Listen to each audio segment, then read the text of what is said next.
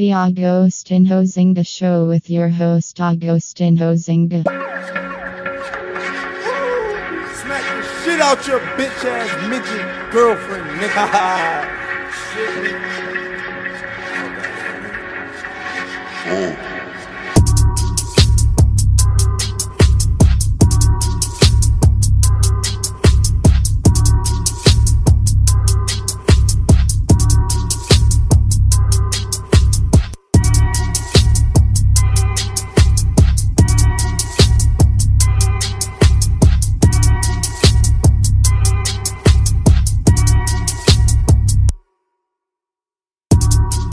Hello there, and welcome back to the Agostinho Zinga Show with your host, Agostinho Zinga, and this is episode number 620. That's 620 of the Agostinho Zinga Show. Hope you are well wherever this podcast may be finding you. I hope you are doing A-OK. How am I? You know how it is, nice and irie.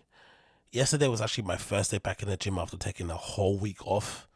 I guess I kind of did it subconsciously because of the toll my body, the toll I took on my body with working out every single day during Sober October. So I needed that break, and it was very well welcomed. I'm not going to lie. I feel really good, really fresh, and I'm even ready to run later tomorrow. So you'll probably get an update on that because I haven't been running in a very, very long time. I used to really run 3 miles.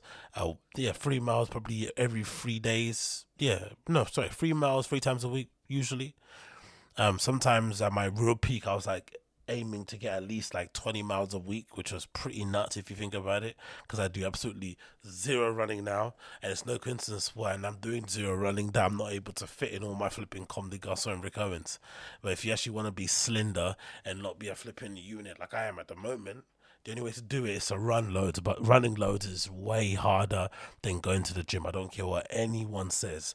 Going to the gym, lifting weights, doing dumbbells, pushing, pressing, lifting, back squatting, cool. I think there is some weird gratification with that also, because you start off incredibly weak when you first go to the gym, then you slowly build up and you see the improvements. But with running, what improvements do you see? You see maybe you shaved a couple of seconds off your 5k time. Ooh, amazing. You're not going to go to the flipping Olympics, are you? So it doesn't really give you any kind of confidence, or it doesn't give you any kind of encouragement that you're actually getting closer to any kind of goal, because you might get slimmer. It might be a bit easier for you to run. It might not be as hard on the body or the joints, but effectively the times really don't improve that much. So you legitimately have to fall in love with it for the mental clarity that it gives you. And I did find a lot of mental clarity with it. I always found whenever I was super stressed, I would kind of subconsciously or inadvertently go out and run without really realizing it. I'd go out and run and kind of quote unquote clear my head. I wouldn't say it to myself, of course, because that's incredibly lame. Say I'm going to clear my head is up there with announcing you're going to quit social media. Well, I've seen that obviously featured recently. That Chunks guy, who's like an influencer and a comedian online, got into a bit of trouble because because he's Muslim, I'm assuming, for the most part. That probably the most issue people had with it, because he's Muslim, and I guess he's somebody that's known for his faith, and maybe somebody that's incredibly dedicated to that religion, or whatever the term is. I don't know what you call it if you're dedicated and you care a lot and you go to the mosque all the time. I guess people have one image of him and they put him in a particular level, and I guess when they see him hanging around with Lil Nas X, a person who legitimately was twerking on the devil and stuff and making Satan shoes and whatnot, clearly that's nothing that they don't really ascribe by. But I think the main reason why they don't like him is because he's GAY. So everybody went at him and started attacking this Chunks guy because he was hanging out with Lil Nas X. I don't think it was even hanging. Was he hanging out with him? Was it his house, or was it Speed's house? I'm not too sure whose crib it was. But regardless, it was someone's house. The picture was Speed, Chunks, and Lil Nas X just hanging out. And the internet went crazy, and then the Chunks guy, couldn't handle the backlash and the questions and the criticism, and decided to announce that he's taking a break from social media, which means nothing. A break basically means I'm not going to touch my phone for 6 hours, because he'll be back. Either he's already back today, or he'll be back tomorrow. There is no such thing as breaks on social, especially if you're someone like him, who your whole career, your whole person, your whole persona, everything is basically, it's basically resting on how you present yourself online. So that's not going to happen. But for me, I just have an issue with people who announce things like that. I just think it's incredibly lame. It's up there with people who post up the confirmation email of them getting into the London Marathon, of them running the Hackney Half, of them going to the Berlin Half Marathon, the Birmingham, whatever. All this is like, you haven't run the race yet and you're already trying to get some sort of dopamine hit. You're already trying to get to some sort of, satisfaction from the fact that you just signed up and paid your money to go and run a race. The actual running of the race and the finishing of the race is the achievement, not the signing up for it. But people want clout and want attention so bad that they'll post up. The same thing you see people posting up, I've got some friends or some people that I follow online from like school days who will sometimes even post up their boarding pass, right? Sometimes they obviously take away some of the personal details, but in terms of like, oh, I'm going away, much needed break, can't wait. And it's like weeks and sometimes months in advance. And you're like, come on, man, get over yourself, relax, take it easy. Actually wait, bide your time, and then go on holiday, spam the feed with as many pictures as you want. But, basically, subjecting us to post of your flipping boarding pass is just too much. I can't be having that, really. Personally, I can't be having that. But again, what can you do? So let's see. Maybe this Chunks guy will recover from it. But I just think it's hilarious as well. You should know if you're a if you're somebody that is somewhat religious, you should know the reaction you're going to get if you pose with Lil Nas X. You should know, given his notoriety and whatnot, and given his sexual orientation, you should know what you're going to get. And maybe you're doing it because you want to get that attention, but then when it kind of hits you, it kind of maybe doesn't go the way you like it to go. Maybe people are being a bit extra. You suddenly start to cry foul, and I'm going to take a break from social. Just take a break. Don't announce it to us. We really don't care. For the most part.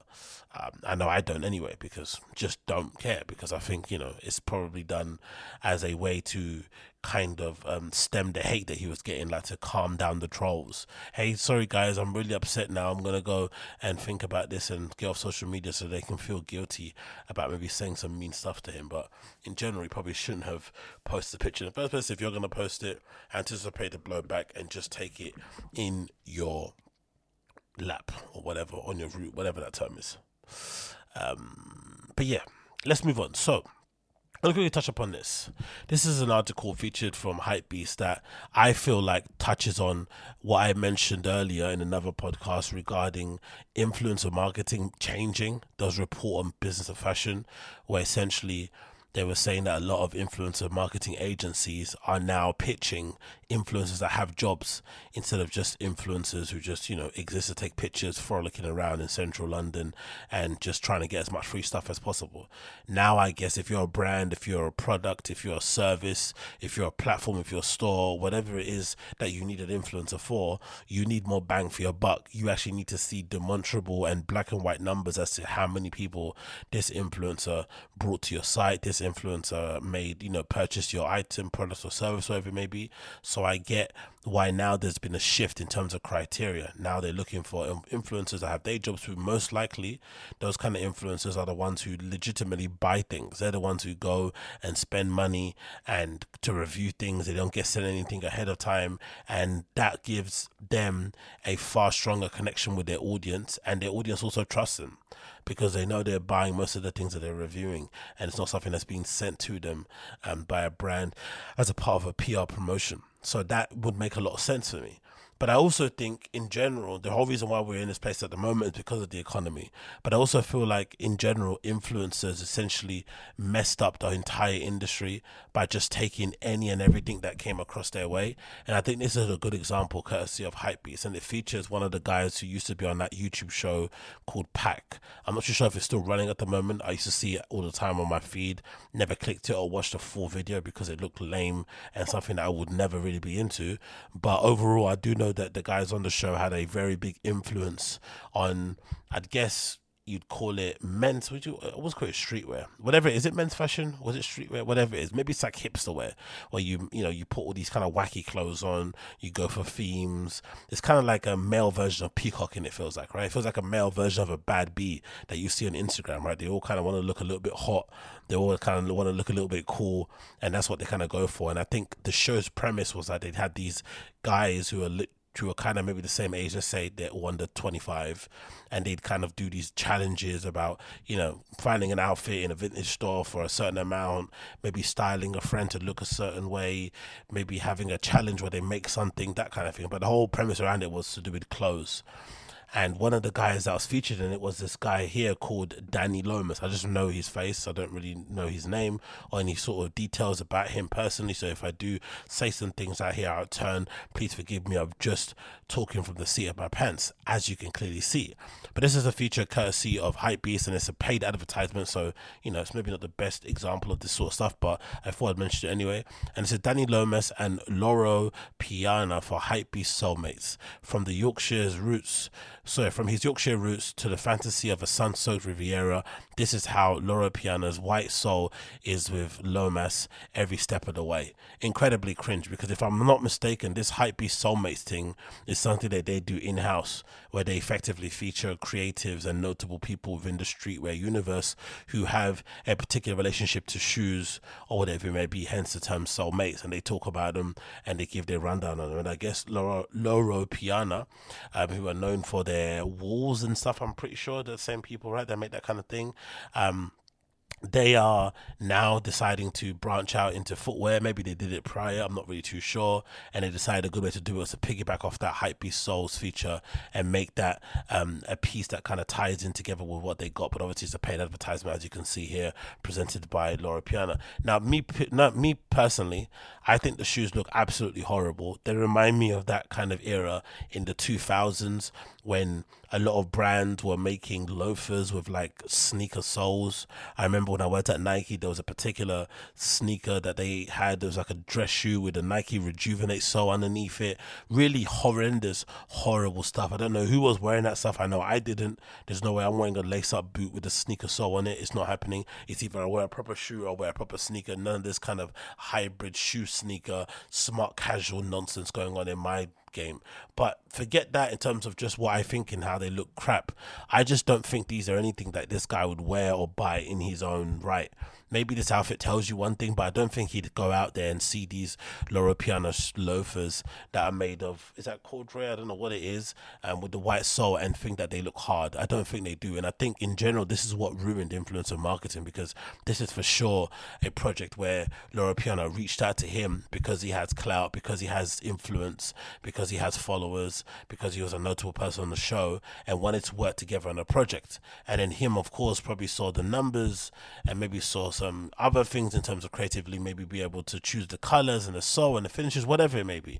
They kind of thought it would be a good marriage, but the problem is that if I can suss this out, that this isn't something Danny Lomas will be wearing day to day, and it's clearly a cash grab, then I'm pretty sure his own fans can suss it out also, because the shoes for me are legitimately garbaggio, like straight in a bin, horrendous, burn them instantly type of shoes. The article from Hypebeast is as follows.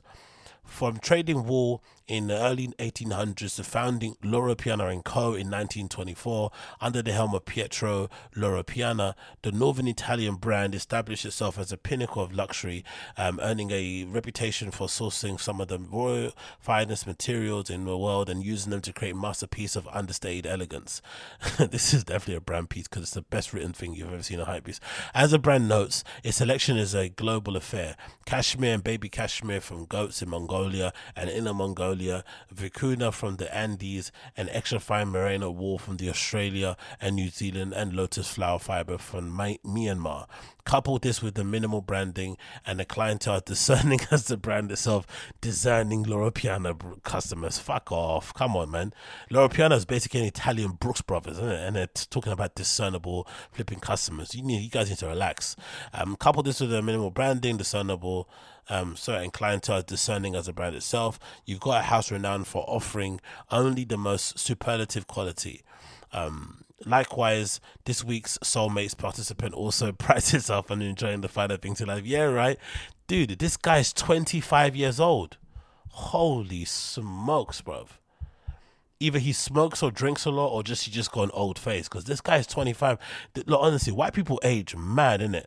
Just the other day, I found out that flipping Julia Fox is 32. She's 32 years old, Julia Fox. She looks like she's 40. Like, if someone told me she was 40, I'd believe it. If someone told me she was a really fit Pilates instructor who happened to be 60, I'd believe it also. If you told me this guy was 45, I'd believe it. He looks like Jimmy Bullard, doesn't it? Like, legitimately. How is this guy flipping 25? And again, forget the age, mocking and whatnot. 25 and he's wearing these Loro Piana loafers. Really, a cool guy like that has a nice guitar. I don't know if it's a Gibson or whatever guitars people use that want to be cool have. Living in a great little flat somewhere in London with high ceilings and shit and nice wood floors. Do you really think someone as cool looking as that is really a fan of these flipping loafers? That's the issue with influencer marketing. Influencers are too willing and happy to take things just because someone's paying them, but then it diminishes and it hurts their brand, and people stop believing and trusting them for their recommendations because they just think everything's a flipping shill and everything's a cash grab. It continues. Danny Lomas is 25 from the sleepy English market town of Derryfield in Yorkshire. I don't even know what the hell that is. He doesn't scream Monaco yacht parties, the Riviera. Sorry, it doesn't scream Monaco yacht parties, a Riviera, Mediterranean tans and an espresso, nor does Lomas' current home in Shoreditch, East London. I thought it said, like, has he never had an espresso because he's from flipping Yorkshire, what? But through the power of fashion, coming up through the Pack YouTube channel before launching his own podcast and working with dozens of luxury labels. Bro, how can you be launching your own podcast channel, have all these luxury labels, and the first collab you do that maybe I've seen is flipping Loro Piana? Really? And especially on loafers, maybe some clothing and stuff, cool, but loafers.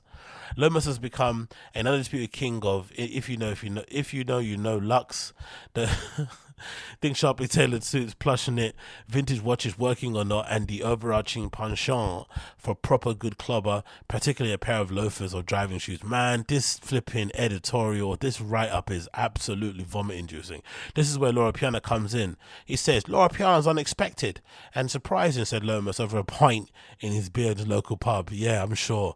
On his top Loro Piana baby cashmere Haston mock neck in a bold flaxen yellow hue, with his feet donning a pair of iconic Loro Piana white sole shoes. Honestly, I hope he got the bag. I'm assuming this jumper is part of the collection too, maybe that hat. I hope this kid got the bag. I'm not going to read the entire interview, but I'm going to play this clip and we can see it. But the shoes are absolutely garbage, man. Look at the nice crib he lives in. He lives in this great crib. He creates a podcast on this massive table.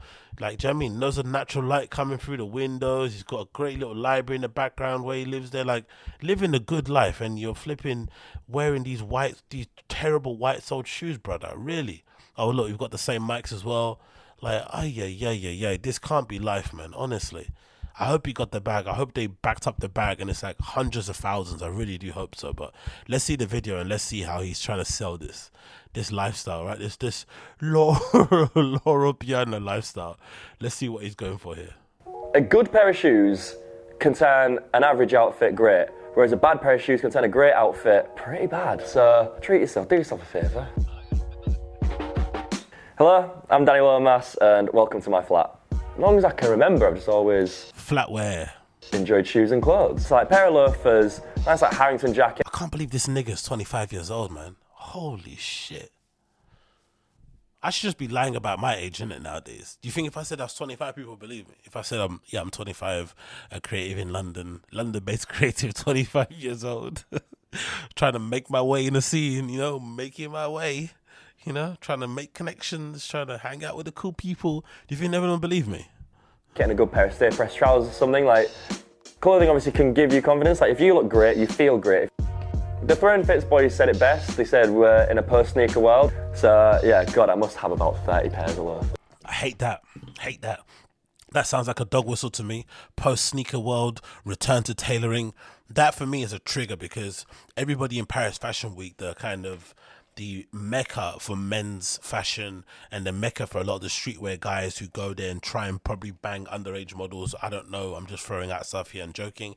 But that whole place was obviously inundated with streetwear guys with their chrome hearts, tops on and jewelry and wearing their flipping expensive dunks and trainers. So it probably disturbed and frightened the aristocrats and the socialites over there, and they hated it, right? These fashion people who would usually sit on the front row are now being, flipping flung to the back in favor of some guy that's sitting there who owns some sort of flipping agency that's buying up all these brands and stocking them in stores all around the world, and he smells like weed and he's covered in tattoos and all that kind of good stuff. So I understand these guys saying, hey, let's start pushing this return to tailoring thing, but for me it feels like a dog whistle because it wants to get black and brown faces out of that scene. And if you tell me this is a post-sneaker flipping world we're living in, I also feel like you want to get rid of the black and brown faces, because who's legitimately wearing flipping GH Bass loafers every single day on a daily? Come on, man. You have to be someone of some level of privilege, or you have to be somebody that's non-black or brown for the most part. No real, normal human being is flipping around the street wearing flipping, slippery loafers every single day. It's a privilege that not a lot of us got, especially if you're toiling out there in the flipping construction fields. You know what I mean? You don't have that luxury. Now. So I'm holding the Summer Walk in the brown corduroy. It's a cool, clean silhouette. It's great. So shit. Come on, Danny, man. You're better than this, brother, man. I haven't watched the show. I don't know much about you, but I remember clips seeing online and how you carry yourself. You are better than this, brother. But I hope you got paid. I hope they paid you mad amounts of money, because this is garbaggio, man. Really? It's like doing a flipping capsule collections of suits with flipping Reebok. Like Reebok's flipping what, like smart casual activation project thing, and they tap you up to do some flipping double-breasted jackets with flipping buttons with a Reebok motif on it or something. Like, really? Not all good money is good money, but hey, in this case I hope you did get the P, because these shoes are gash. It's versatile, big sucker for a good corduroy as well. To me, Loro Piana is very like the Amalfi Coast. Yeah, just driving like the Amalfi Coast while he slots in. What's that? Is that I think I've got that book. Is that Robert Greene? There might be a Robert Greene book here, I think there might be like Mastery or something along that kind of line. It's like niggas talking about the Amalfi Coast and the flat in Shoreditch, like hilarious. Vintage cars, little coffees, and then it embodies that lifestyle of understated. Don't forget, he gets run over in the middle of the street while filming this. Elegance. It's like you can't beat a good pair of shoes. Absolute trash. I don't know how much Loro Piana paid for that, but congratulations regardless, innit? If you want to purchase a pair, what's the details on it, so I don't look like I'm just here scathing the shoes for no point?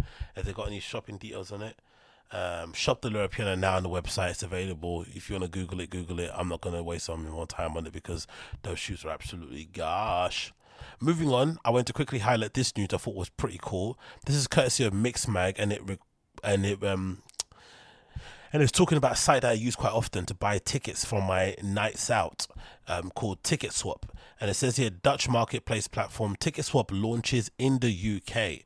Ticket Swap has expanded in the UK, offering customers the opportunity to buy and resell event tickets, which is weird because I've been buying them for a while, so I don't know what they mean. Maybe they mean they're opening an office here, but I've definitely bought many tickets, maybe in the hundreds, from Ticket Swap being in the UK. The other is a safe and easy way to exchange tickets. The company claims to protect people from overpricing and fraud.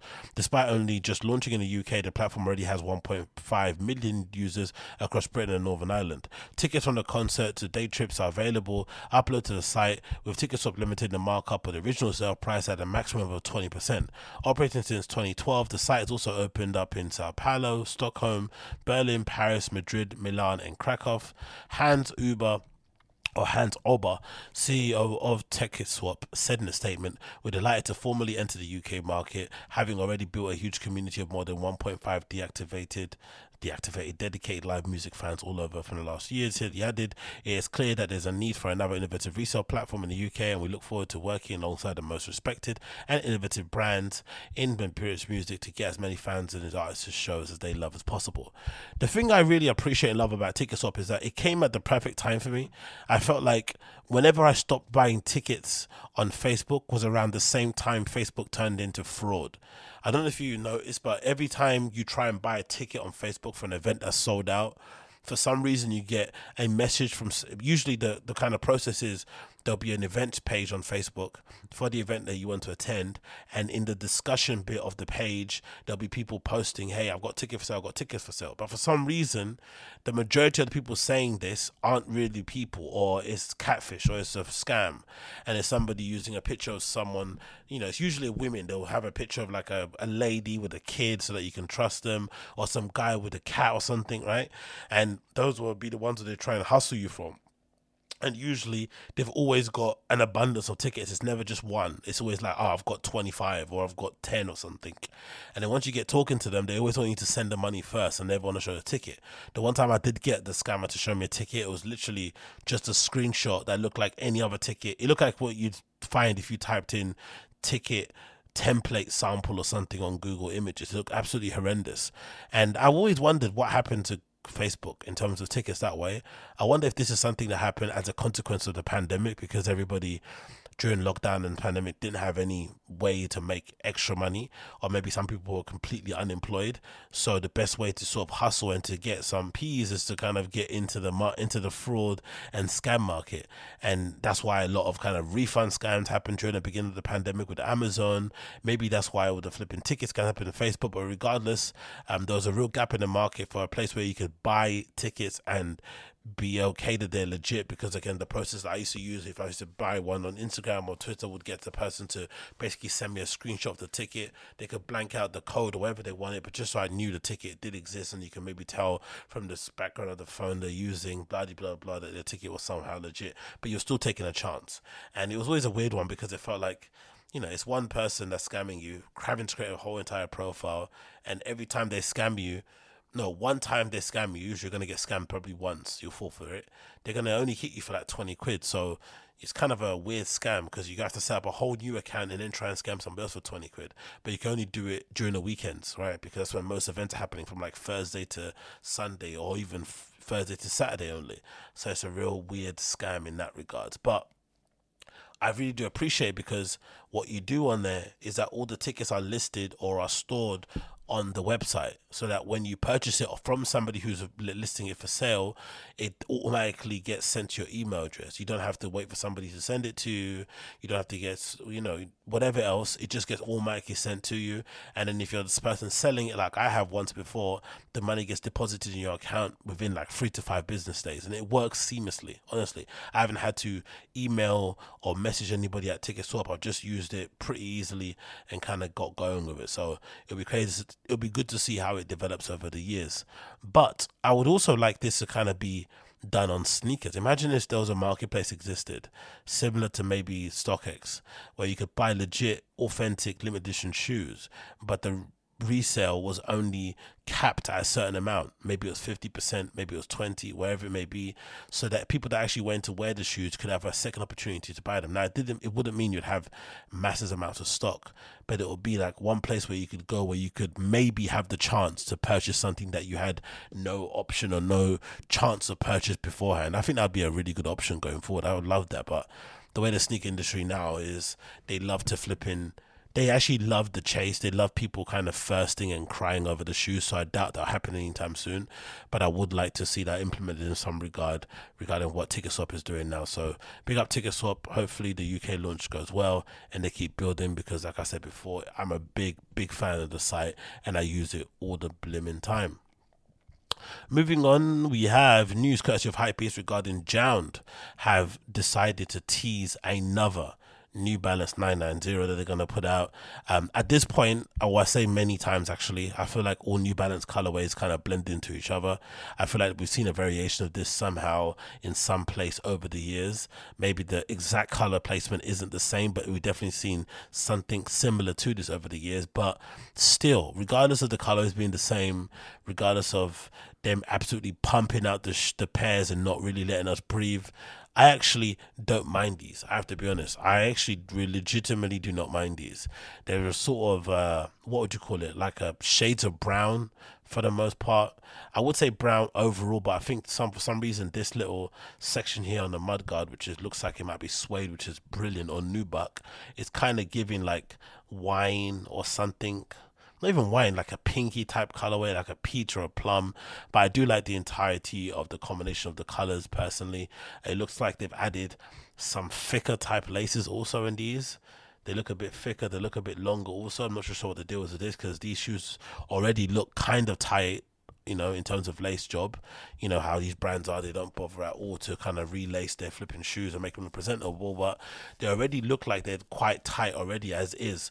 And you know, the laces are super long, so maybe that's a sneakerhead in Justin Saunders, the guy who runs JJJound, where he kind of enjoys having the laces long so he can tie them and make some really big bold loops that look good on an SLR camera. Maybe that's the case, but either way, I'm a big fan of these and I am eagerly anticipating them dropping. You know, you can't go wrong with that little JJJound hit on the insole there. You really can't go wrong. So when they do end up coming out, I'm a big fan of them and I'm going to try to cop, but as per usual, it probably won't happen. It says here, the studio is building on its coveted collaboration model, reuniting to drop another sleek 9904 version 3, iteration following its olive and brown pack offering of earlier this year. In 2021, JJJound and New Balance also teamed up for a popular release of the black and navy, expanding its 990 version 3 repertoire. The Canadian label took to Instagram to tease a new colorway arriving before the end of the year, this time taken back to a simple brown hue. The offering sees JJJound and New Balance dressed in a mix of colors and olives. Take a look below. But yeah, I already said it. I'll give my opinion. I think they absolutely look like fire.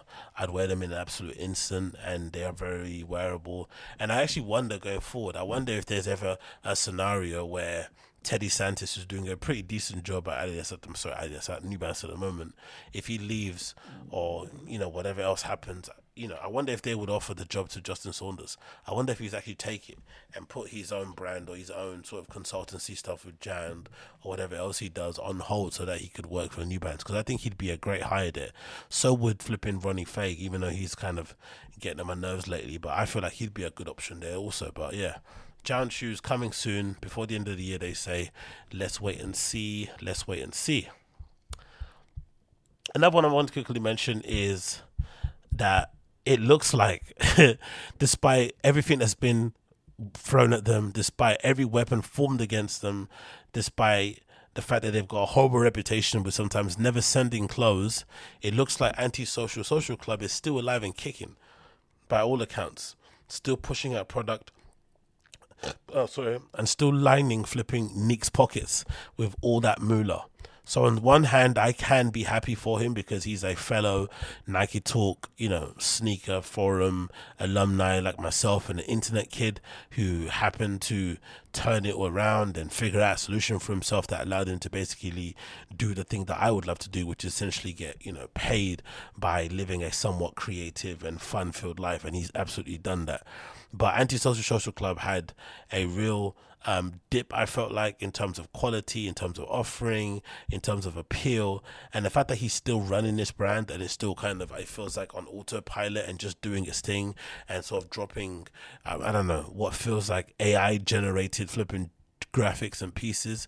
The fact that it still exists for me is still a bit of a win. I don't care if it's not that great. I don't care if this logo is basically a bit played out or whatnot. I still think it's pretty darn nice. And again, look at the little details that they don't do. One loop in the hoodie, like mine on here, is done, and the other one isn't. Just come on, man. It takes 2 seconds. Just, you know, if you're not gonna make any quality or pay attention to that sort of stuff, it's unlikely you're gonna get your stuff in free in time if you end up ordering it. Also, I didn't actually describe that picture. What was that? That was like a ski mask. You got the shiesty mask. You've got a snapback hat with Antisocial written on the side, and you've got the overcoat and a camo jacket on the inside. So pretty interesting wares, not gonna lie. A lady here opening a coat, holding a candle cake with 3 cakes on it. Not sure whose age is that, but whoever. Hope you do well. Another person here hanging out. And yeah, just for me, I'm just surprised that the brand is still alive. Personally, for me, I just had a feeling that it might just die of its own, of natural causes. But the fact that it's still alive and kicking and pumping out collections is pretty impressive, to be unfair. It's impossible to hate that this is still a thing, especially when it involves such a cool founder as well. That's somebody that I'm a big fan of in terms of Nick. But yeah, it should I'm surprised it's around. It is around. It's doing pretty well. And if you want to purchase some of their new collection, you can. It's available now on Antisocial Social Clubs. Oh yeah, I think I mentioned a few times on here that I was a bit disappointed with Noah's output and with the stuff that we're doing, and maybe it had something to do with the designer and founder of Noah basically also having to juggle designing for J. Crew, and that maybe had led to Noah's design maybe falling by the wayside. And I have to be honest and put my hands up. I think my writing off of Noah was a bit premature, because it looks like they've absolutely killed and smashed out the park this Barber collection, or Barber collaboration, sorry, and it's all sold out. Every single colorway of this Barber collaboration that I've just seen is completely sold out, despite how expensive it is also. And this clearly goes to show that the power of Noah is still true. They're still a powerful brand. They still know what they're doing. They still do things very, very tastefully, and they have an appeal that is just maybe unparalleled now at the moment. One of the great things about this Noah collaboration that they've done with Barber is that for once, when you got these classic Barber jackets that most of you know and love, there isn't like a crazy dumb embroidered logo on the back. There's not a crazy dumb screen print of the logo on the left hand sleeve. It's all done very, very, very tastefully. And I think I mentioned it previously on another podcast regarding Supreme, and how I felt like some of the stuff in Supreme has basically aged me out of buying it, because I think a lot of it is basically aimed at kids because of the excessive use of the logos. But then I also mentioned that I remembered when I used to purchase or buy Supreme often, a lot of the things I used to buy from Supreme, even when I was really young, was stuff that was minimal in terms of branding, but the cut of the jacket, or the particular style of the jacket, or the t-shirt, or the long sleeve, or the jersey, whatever it may be, was so unique that you could only purchase from Supreme. That's why you purchase it from there. So it wasn't necessarily always a case of, oh, let me purchase from Supreme because it's the best brand, or because I want to show off the design, or want to show off the label. Usually the things I purchased, you couldn't tell it's Supreme until you come really, really up close, and then you can maybe see a little red pull tab next to the pocket. You might be able to see an embroidered logo next to the sleeve that's tonal, but really subtle bits of branding. Nothing like how they do nowadays, where it feels like on every garment there's flipping SUP written there, or Ream written on the side, or whatever it may be called. There's always some big logo. And I think one of the wins for this Barber collection for me is that essentially what Noah looked like they did was that they went in and basically just updated the classic Barber with some modern colorways and added a bit of their branding. Basically, you got the Noah embroidered here. I think it's embroidery. I'm hoping it is. If it's embroidery, this is going to last forever. But I definitely think it's embroidery. And maybe they got some detail here on the metal snaps on the front. But that's essentially what they did. They just went into Barber and just said, hey, can we update the colors? We've always liked to have, because most guys in streetwear and menswear have always had these aspirations of like, oh, if I one day have a collaboration, I'd love to take like a staple product and just flip it one way. Maybe I go and, design an alpha jacket, and for once I want to design it with purple instead of having it the conventional green, black and navy, or maybe grey. And I think Noah did the same thing with this Barber collection. Instead of going crazy with the design and adding all these bells and whistles, let's just work on the classic shape and basically present it in these new fresh colorways that you wouldn't be able to get anywhere else outside of this collaboration. And I feel like they absolutely smashed it out of the park. I really, really do. It looks incredibly cool, incredibly clean. I think anybody could wear it. Obviously the logo here, as I mentioned, on the front pocket is embroidered, so that would mean once you wear this bad boy in, it's gonna fade, it's gonna dent and whatnot, but that logo will stay true, and it'll actually wear in really, really nicely over the years. I can definitely ascribe that happening.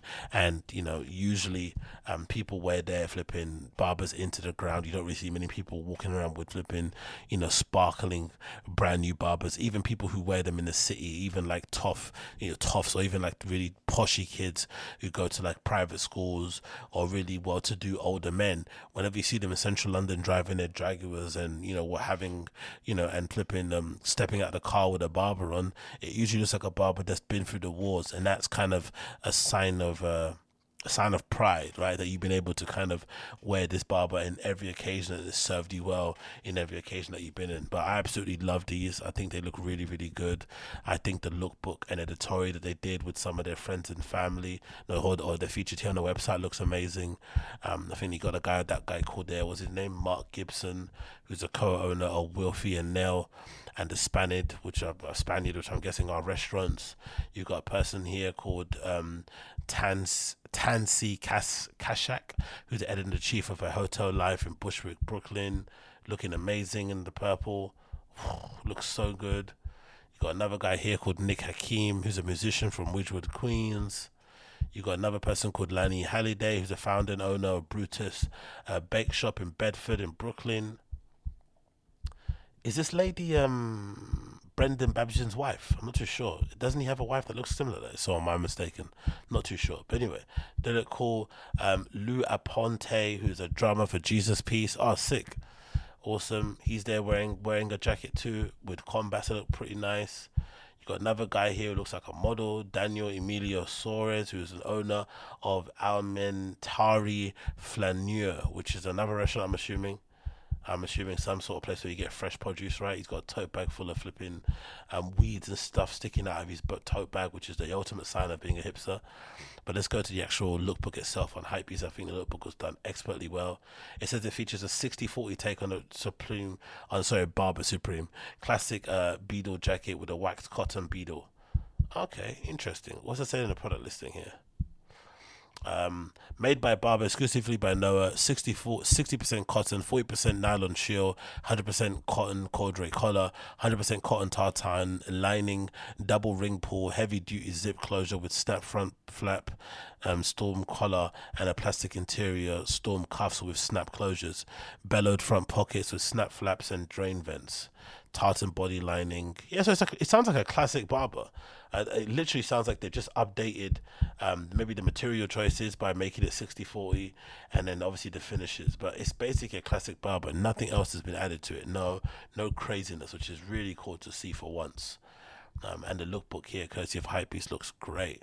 Got a couple of dudes just in a boat, next to a flipping swan. You got another picture here with dudes in a boat. You got the red Barber that looks great on this scale, actually. That looks really nice, isn't it? Very, very nice. And then you've got another one here with, I guess, one of those guys that Suarez people, I'm assuming, I guess they're brothers. You got him wearing maybe the brown one and one is a navy one. I love the corduroy collar also. I think that looks pretty cool. There's an orange ones too that looks really nice. But yeah, the whole collection is really, really well done. I have to be honest, it all is really, really well done. And I love every single colorway in this collection. So much so I wouldn't have a favorite if I was going to purchase. I don't know which one I would go for first. Maybe it might be orange, and then maybe red and green. I don't know, at a stretch, just because they're colors you would never get, in retail from flipping Barber. So why not go crazy? And obviously, it's showing you the water-resistant, repellent gas technology that happens on the upper, but the one thing that's for certain, you cannot purchase this anymore. They're all sold out. I think US prices was about 800, if I'm not mistaken. Was it 800 or am I bugging? I think it might have been 600 maybe, because the dollar and the pound isn't that far off, so it might have been 6. But regardless, 5 bills and it's all sold out. Every single flipping colorway is gone, which is wild to see. Because like I said before, I was reporting on flipping Noah's demise and saying that maybe they've lost it and maybe they're spreading themselves too thin, blah, blah, blah. And here they come. Boom, what's it? 1, 2, 3, 4, 5, 6, 7, 8, 9 different Barbers, and each variation of them is sold out. That's powerful, man. And then you've got the other bits of the collection too. You've got some corduroy pants. You've got a 6-panel duck hat, which would never fit my head because I've got a gigantor head. You've got another one featuring a duck also with a T, which I'm not really a fan of the T-shirts, to be honest. I think the graphics are kind of weak. But everything else is decent. The hat's pretty nice. Again, it won't fit my head. The bucket hat's obviously decent. In that kind of camo type print on there. I love everything about it. I'm not going to lie. The whole thing is pretty nice. Let's see if the wash bag is still available for £52. Is that available? Oh, it is. A Barber wash bag is available for £150. Sorry, I said £52. It's definitely not 52. 155, and it looks pretty cool.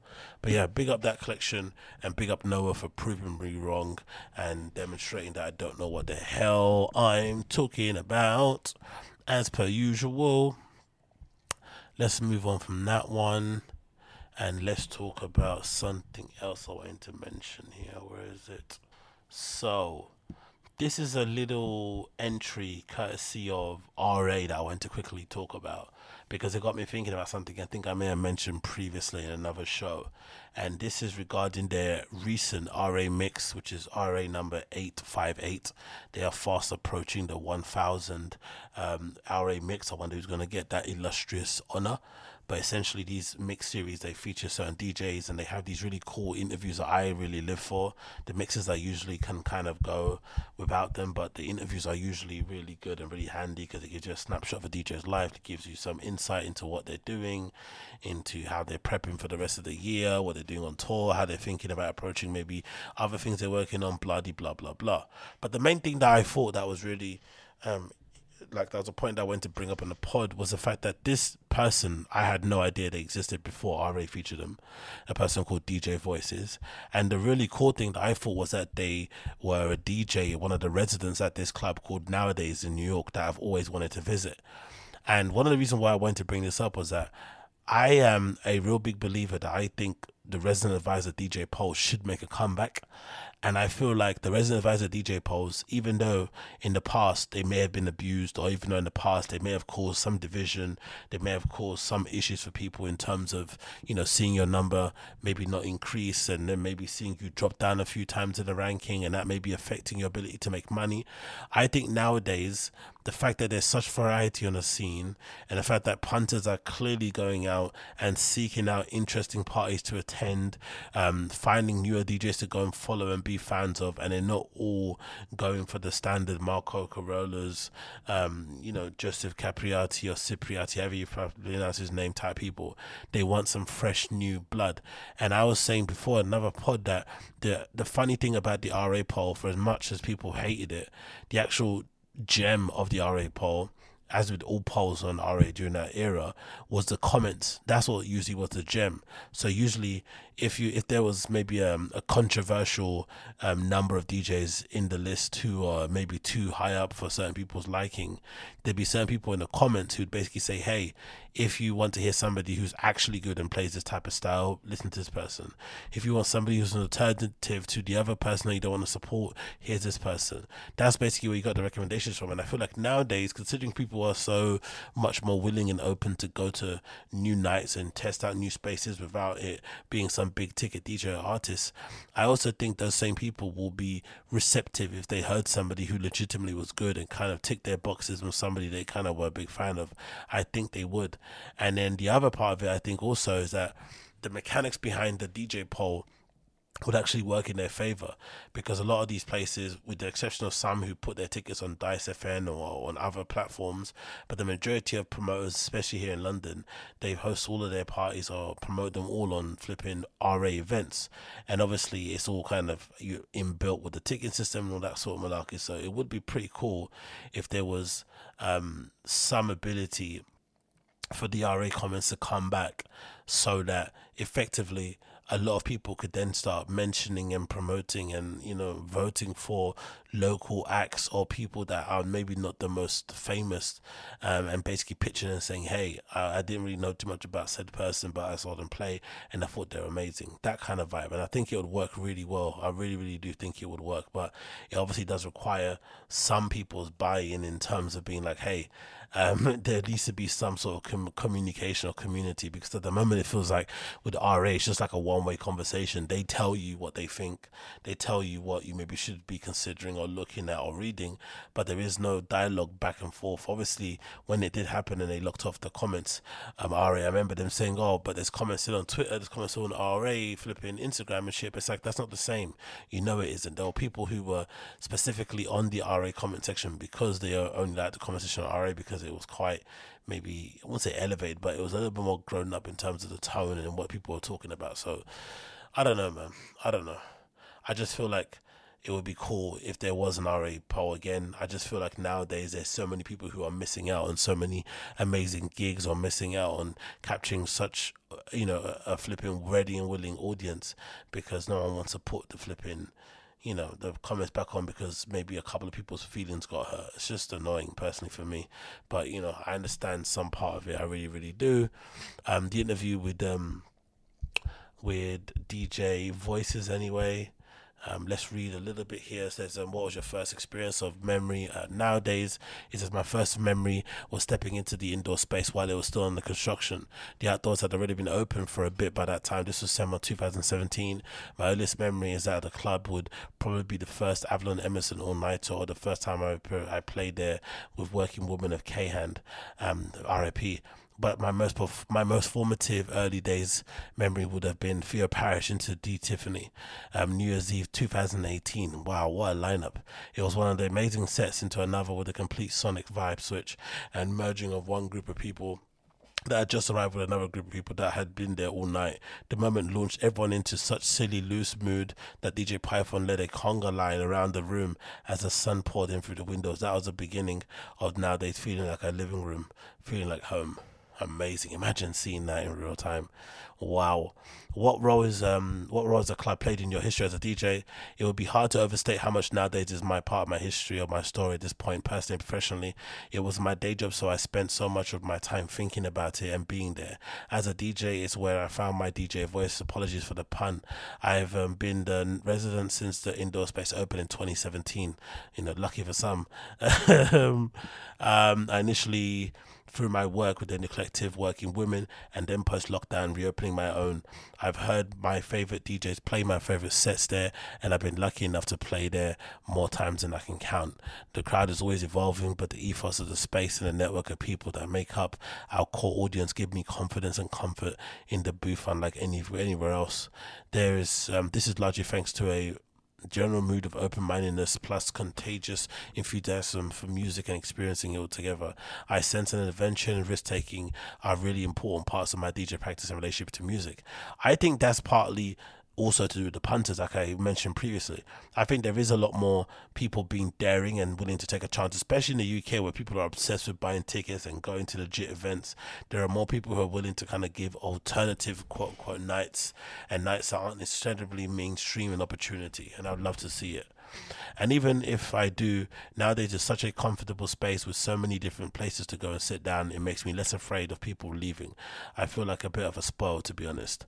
Lastly, being connected to a space and thinking about, for lack of a better word, a community that surrounds it has given me the sense of responsibility that was maybe lacking in my meaningful way in my life before.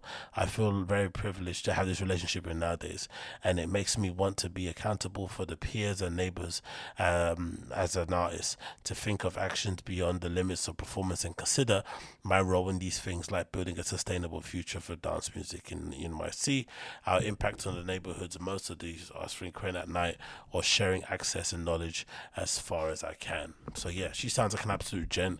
I wish I would have known about her prior, because I think I would have found out about this person prior if the DJ polls existed, because I'm sure somebody from New York would have been like, hey, check out DJ Voices, she's flipping amazing, you absolutely love her, blah blah blah blah blah.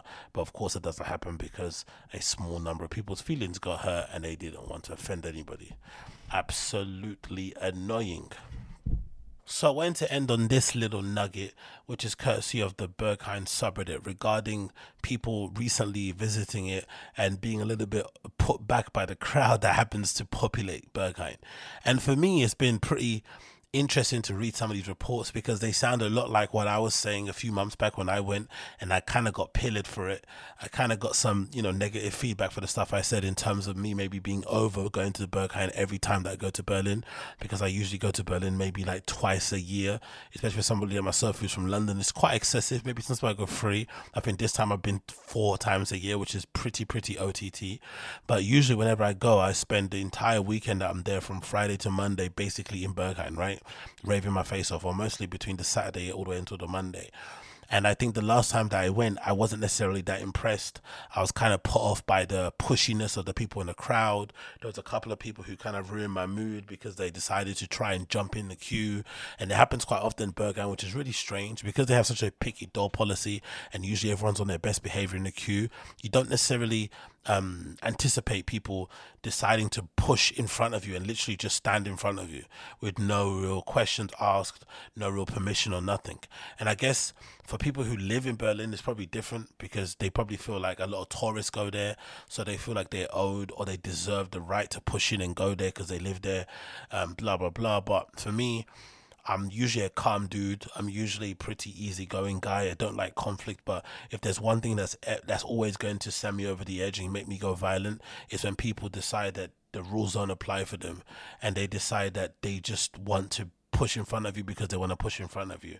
Because, you know, I'm such a PUSSY. If you would actually come up to me and say, hey, can I go in front because I live here, I'd actually let you go in front. You know what I mean? I actually wouldn't say nothing, but I just feel like the arrogance to just walk in front, not say anything and think it's completely cool is not on. I've tapped many people on the shoulder very aggressively and told them to get to the back of the line because I don't think it's cool to be jumping in front of the queue. So the last time I went, I had a couple of queue jumpers I had to kind of aggressively tell to go to the back of the queue. Nothing too crazy, but, you know, it kind of put me in a bad mood. Then you get to the front of the queue and I was with a couple of people in the queue that I was talking to, a couple of guys who I knew deep down wouldn't probably get in, but they still were really sweet, really cool dudes who just wanted to come and party, and a few other girls I was standing with, and they all got rejected. And then I got in, and I was just really annoyed because I was like, you know, this whole selecting thing, you know, as great as it is, it just kind of ruins people's nights because they're standing in the queue for hours. They don't get told to leave, you know, in the queue because they're probably not going to get in. They have to wait right until they get to the door, and people just want to rave in it. I just felt the whole thing, I just felt like it was all pretentious and just a bit of a performance and a bit extra. And then when I went inside the club also, the club didn't really feel that great or amazing to me. I think it was the first time I realized it's just a club. I think beforehand I put it on a bit of a pedestal. But of course, I didn't have myself to blame because who would go to Berlin so often anyway, in a week, in 1 year, calendar year, and also who would only go to one club every time you go there? You obviously have to visit other places. So it was one of the best things that happened the most recent time I went, which might have been the fourth, was when I went and I didn't go to the Berghain at all. I went to loads of other bars and pubs and clubs that I kind of hanged out. The kind of, you know, the one that stood out the most was obviously Same Heads, because that reminded me a lot of the, you know, legendary nightclubs that we had here in London, in East London. And I had a really good time. But one thing that was true and that was kind of evident when I went to Same Heads was that I felt like that kind of energy from the old Grease Mueller, that kind of weirdo, queer, LGBTQ, flinter, whatever that is, you know, energy that existed in those spaces was kind of there, right? And I also like the fact that the age range was so varied. It wasn't just people under the age of 25 in, you know, latex and big stocky boots and flipping padlocks around their necks as necklaces. It was actually normal, everyday people who just maybe wanted to have a bit of a dance, have a bit of a boogie, do a couple of lines and go home. And that really did make my experience all the better. But obviously my home is still going to be Berghain. It's still going to be the place that, you know, kind of essentially opened up my chakras and got me involved in this flipping scene. But it is interesting and somewhat comforting to see other people in the scene who maybe live there, who maybe are more experienced than I am, maybe older, whatever it may be, who are echoing the same thoughts I had. So I'm going to read a couple of these Reddit posts and then I'm going to send you guys on your way. So this is courtesy of Reddit. And it says here that the crowd is different from weekend to weekend. 2 weeks ago, there was really a nice queer crowd. So everybody basically is complaining that there's not enough queer people in Berghain, which is pretty interesting. But it makes a lot of sense also when you consider the foundation and the kind of origins of Berghain and who it kind of represented and what it was meant to be in terms of it being a quasi-safe space. So it does make a lot of sense why a lot of the gays that go there would be a little bit upset that all the straights are basically impeding on their space. And it says, another one says here, it can heavily depend on which DJ is playing, but I totally agree that after the Corona, the club has become more and even more mainstream feeling and more generic crowd. I also think that the entrance price and new drinks prices are going to make worse. The person says here, a €25 price tag is going to really exclude a lot of people in the LGBTQI plus audience, quoting frequently, and with drink prices going up 150% of their price, a nighttime in Berghain may only be affordable to some people once a month, even if it depresses me that Berghain was very, very clearly moved into a mainstream capitalistic machine, and it shows by the clientele. And yes, you can tell there are mixed reviews every weekend, but I've gone to the Berghain 25 plus times since it reopened, and a couple hundred pre-corona, and from my consistent experience I can tell you that it shifted a lot, which is something that I said previously before. I think I mentioned it, that it was one of the first times I realized that the corona was real, was when I went to Berghain just before corona spread. I think it might have been like 2020 February or something, and it was legitimately the first time that I was able to see the DJ. Beforehand I never saw the DJ. It was always kind of, stuck somewhere over there where you couldn't see them because all the bodies were densely packed in. But that was the first time I saw them, the first time I saw the space of the room. I was able to move around and stuff. It was pretty trippy to be there during that period of time, but you definitely saw a vibe shift in the space anyway. Maybe that was a tribute to COVID because everyone was scared back then, but I definitely saw the kind of the early sprinklings of that vibe shift happening. And then the price change has really been something a lot of people have been talking about, that's really been getting people under people's skin, because for the most part, Berghain might have been the first place I went to, mega club, like a super club, where you could go and actually legitimately buy a drink for under 10 euros. Like, you give the bartender a tenner and you get some change back. You maybe give it to the bartender as a tip, but you usually get some change back, which is pretty cool. But nowadays you go there and obviously you're paying, as this person saying, it was 7 euros for a Corona before, or for a Negroni, and now it's 11 euros. And now I'm also hearing, which I'm not too sure if it's true because it's been debunked here and there from other places, that the Espresso Martini is 18 euros, which is absolutely wild to think that you're paying that much. But the irony of it is, it's still far cheaper than any club that you'd go to here in London, right? You're not going to be able to get, I don't think, a cocktail like that anyway for that kind of price. Maybe you have to pay a little bit more. The entry price being 25 euros is good too. And the other really selling point that we don't get here in London is something that a lot of people don't take for granted over there, is a re-entry. A lot of clubs here in London or in the UK in general don't let you re-enter. Once you go in, that's it. And I guess it has to do with the early closing times. We don't stay open until flipping Monday, but still, the fact that you are able to go inside again, obviously you have to pay if you want to re-enter, then you can re-enter as many times as you want, is pretty amazing, I think so. It continues here, says, that's so funny you say that, because my friends and I went there the night before, and left because the crowd was super hetero and all these dudes were aggressively pushing past on the front, and after 1.5 hours we were still waiting to get in, so we left and decided on the Berghain the next day, and a friend of ours decided to wait and go in, and they said the crowd was worse than it ever been. So the person said, what is happening in Berlin? I mean, but the thing I like about it in this whole thread, no one's actually saying where they're going instead. A lot of people are basically saying they're not going there anymore. When I went there recently, a lot of people I bumped into and some old friends and whatnot were basically telling me that they don't go there ever, which was pretty interesting to see or to hear from them to say that. So honestly, so clearly people are going to other places, but they're not mentioning where they're going, which I think is good.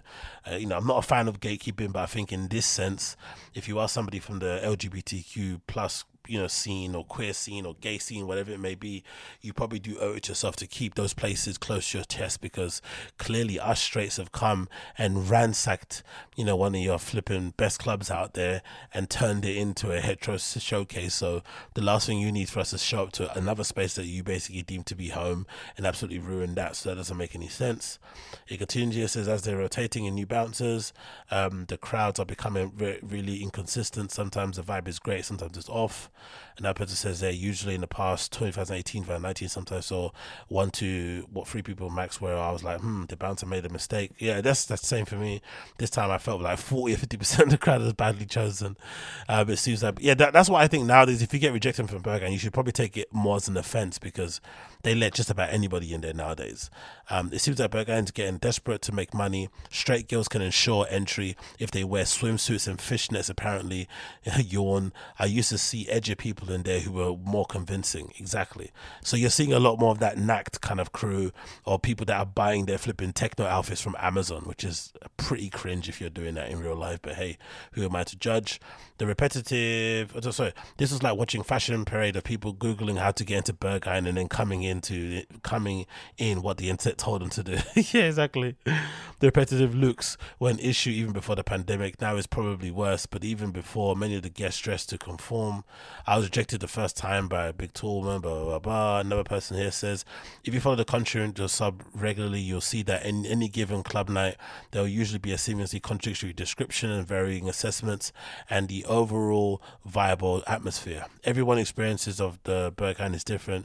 You can have a very boring first 8 hours and then meet a great group of people and finish with 5 of the best hours of your life. People often describe the door selection and crowd as hit and miss, and sometimes lament that it isn't the same every week. One of the things that makes BH special for me is that for all its consistencies, no photos, few rules and freedom, there are also inconsistencies that make each week different. It's not a bad thing that the crowd constitution is a bit unpredictable. Given the size of the place, there's always a possibility of meeting people, of being inside to people you want to meet. It's not like a 70-person venue where a few alpha bros, heteros can take over the room. Definitely agree with that one. But yeah, it's just interesting to hear people complaining that it's not the most queer-friendly, gay-friendly place as it was before. Another person here saying a global phenomenon happening to many historically gay, lesbian, queer public spaces post-pandemic. COVID disruptions have maybe accelerated the gentrification patterns that were already occurring pre-2020. The last 2 times I went to Berghain, I had to go alone because many of my LGBT Berlin friends feel less safe there than they did in past years. They mostly do private chills and kikis now, but also other gentrified parties, events that I won't name to help prevent those from being strategized as well. I still have a great time there. I may go alone, but I'll never leave alone. I always, this guy's kinky. I always make a new friend, and not just the gay ones. I do my thing regardless of the crowd, but I understand why others may feel differently or unsafe. I never had any sexual interest in other guys until my late 20s. I grew up straight. Blah. Many information bits he's given there. But anyway, you get the point. I'd love to hear some of your opinions if you've actually been there and what you kind of feel.